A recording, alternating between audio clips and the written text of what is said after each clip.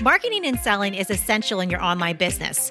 And when you have the right strategies and mindset, you not only can make a lot of money, but you can change a lot of lives. Welcome to the Online Marketing Podcast, where we help course creators, membership owners, and coaches market and sell their offers. We're your hosts, Paul and Melissa Pruitt. Let's dive in and get started. Welcome to the Mastermind Series, where you get to experience Paul and Melissa and their mastermind brainstorming and sharing different ideas on marketing and sales. Next, we're going to go to Allison. Hi, my question is, do I need help with my engagement in my Facebook group? I'm not sure what's normal and what's not normal. And if so, what the heck am I doing wrong? Because I feel like my engagement is not so good. Is this a free group or a member paid group? It's both, honestly, but I'm asking specifically about my free group. Okay. About how many people are in it? What's the topic? It's just shy of 700 people. And the topic is taking photos of dogs. Love it. Awesome. All right.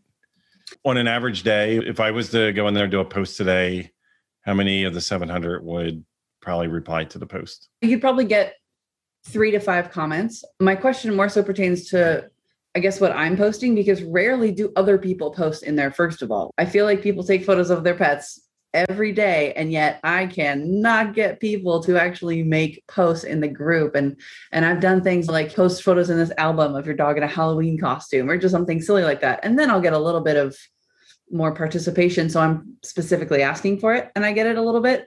Yeah. But when I'm not specifically asking for it, nobody chimes in. And I've done live videos. I do a tip every Tuesday, and I've done that for a whole year now.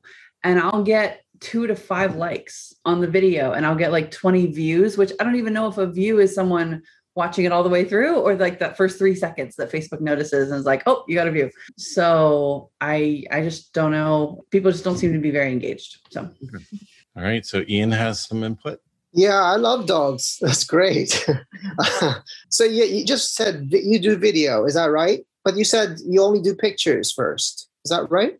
Well, the group is to teach people how to take better photos of their pets, or really of anything, but we focus on pets. And I will post a video of me explaining like how to set things up or what to look for in a photo, that kind of thing. So that's my videos. But, as far as people posting their own photos, practically never happens. Yeah, I think nowadays people are so much into video. There's no way you can sort of like twist that and pivot that into video. No, I know unless you're a photographer and that's specifically what you want. Oh, okay. Can you do both? Like introduce the dog with the video and then do like, here's the photo type of thing. So they feel like they're more engaged that way.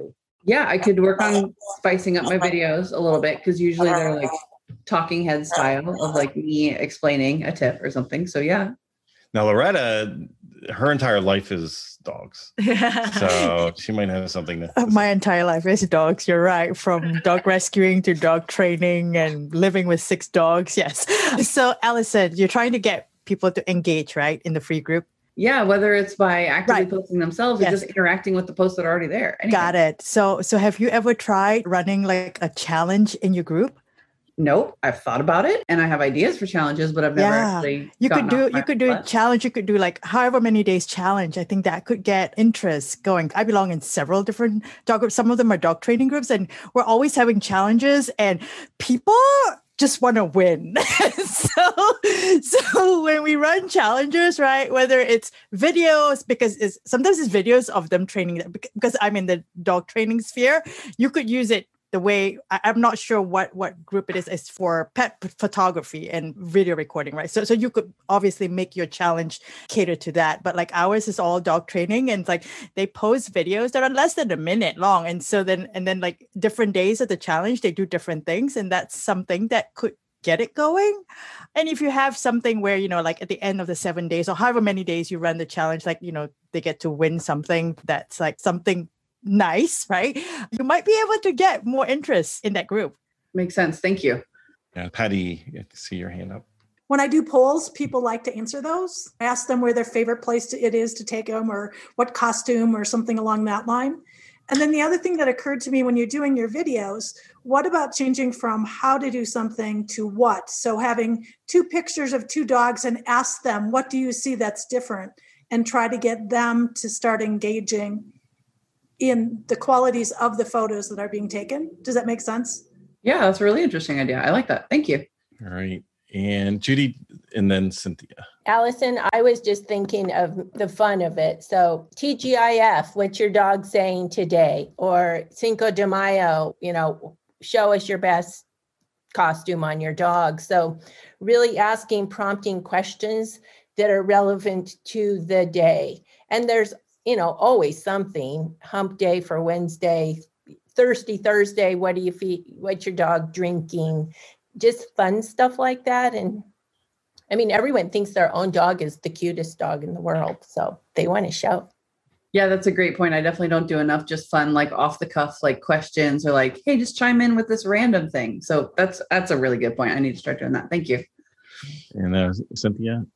Yeah, mine was similar to what Judy was saying, because I was looking through the influencers I follow the other day to try to posts have more organic reach. And interestingly, I didn't realize like they're telling a little story or a comment, but they always seem to end with an open-ended question, not something that would just be a like or a yes or no, but something that, someone would want to give a couple of lines of answer.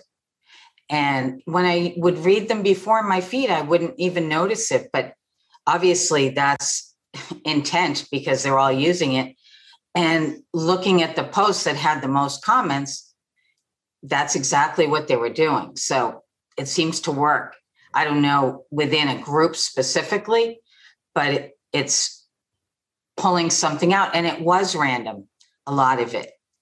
And you had said, yeah, do something random. A lot of times it had nothing to do with their topic. And I was thinking, oh my gosh, I'm going to have to put out so much content. But it wasn't. It was like things that happened that day in the news or, just random a lot of times. Great. Thank you. Anyone else have any input? Yeah, Sarah. Hi, I'm a dog trainer as well, like Loretta. I've just finished a challenge. That's how I engage my people too. The group in between times, I don't actually keep it that active. And that's a choice from my part. But as soon as I start to run a challenge again, it wakes right back up again and it's really active. So definitely think about a challenge. The other thing that I know what you're doing and you're posting a video to show people, but because it's photos that they're going to be taking, is it worth doing photos with text instead of a video? Because that's what you want them to do. So you could inspire them by posting a not so good photo and maybe post the better, improved version the next day or something like that, and ask them, what would you do? And then they can write that in the comments, and then you can say, I'm going to post tomorrow what I would do to make it better, or so that you're actually inspiring what you want them to do. So you're sort of leading by example. I can understand why you use video, but it's just another way of doing the same thing, maybe.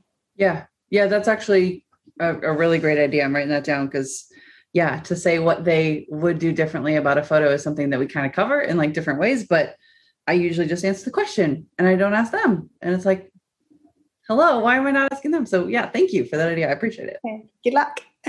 Thank you. What I love about that is whenever we go in and just answer the question, what a lot of us need to be careful of, and that's why it's tricky even when we start these calls, because if you notice initially, Melissa and I are jumping in, right? Because it's like, who's going to ask the first question? Then it's like, who's even going to start giving input? Like people want things to be warmed up.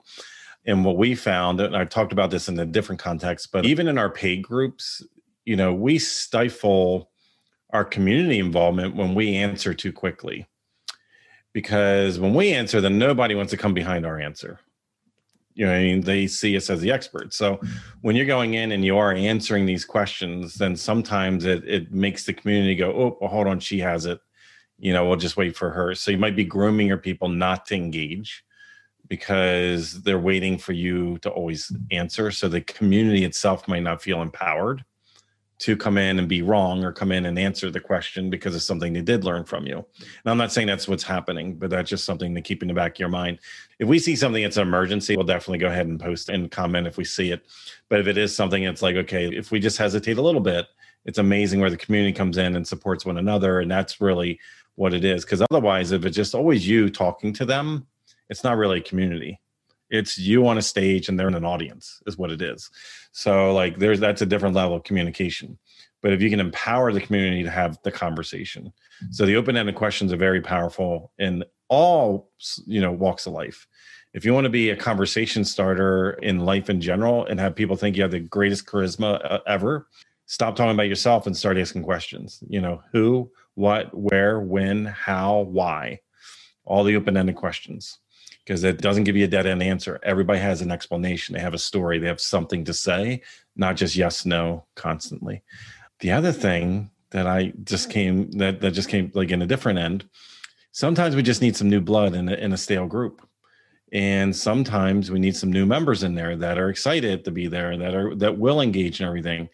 And just on this call, there's 3 of you that are in the same exact niche and probably do something slightly different or serving different people. Have you all ever thought about collaborating and speaking to each other's groups? Because, Allison, what you give, probably Sarah and Loretta's people would love to hear about, and it doesn't feel like it's competition. And you might get new group members into your world because some of their people, and then they look good to their people because they just brought an authority, an expert in something totally different with the same life event, which is their dogs. So just something, I just want all of us to think a little bit bigger because we probably have this incredible opportunity all around us to not only serve our people, because what do you think like your people might show up if like Sarah Loretta came in and gave a lesson on like a dog training lesson or like a couple tips? That would help Loretta and Sarah out and also make you look better and also make your people show up. Because it's out of the norm. It's a unique event. It's something that's cool. And in reverse, it would be the same thing. And ironically, all of you would grow, because you would have crisscross. How many of us here have bought more than one course? How many of us here in more than one membership? Think bigger than thinking like the people that are buying things for their animals, because we're animal lovers. We buy a lot of stuff that we don't necessarily need to buy for our little guy. And we do it. It's not like Chewy only gets our money. It's like, we got a whole bunch of places that we invest the craziest things in for this little guy. So I just want you to like think bigger also, because some of the content that you could bring in could complement and give a better member experience, better user experience being in that group.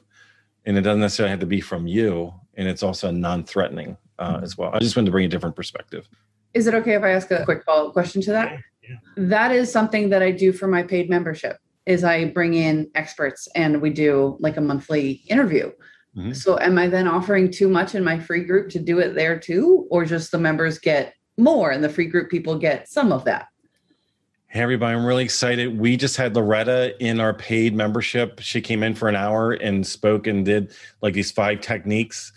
It was so great. I asked her, I was like, I know this is a free group. Are you able to come in for like 10, 15 minutes and share one of those 5 techniques that you shared in the paid membership? Now, what I just create desire for people to want to go into the paid thing. But what I also did is now I'm coming in and introducing it still is benefiting Loretta because if she came into the small paid, because all of our paid groups are smaller than our free things. You know what I mean? So it's like she gets a win on both ends, because the cool thing about being and serving in a paid group is that they're payers. Like they spent money. These people will probably spend money with you if you come in and you give. And even though there's a smaller bucket of people, they might buy your thing too. So keep that in mind. But then you can then use it as a teaser in a way, still give value to the free people, but do it in a very light version. It's kind of like, oh, here's a free sample. Oh, you like that fudge? Come on in and buy $20 worth. Come on in. So you can use it in the same context. Yeah, totally makes sense. Yeah. Good. Thank you so much. Thank you for everyone that chimed in. Totally appreciate it. If you would like to work with us and our team to help you snap up more sales and incredible clients with a stellar marketing strategy that works, go to adaptivemembership.com and sign up for our wait list. We have a limited number of spots in our exclusive program to set you up for success and take action. We're waiting for you at adaptivemembership.com.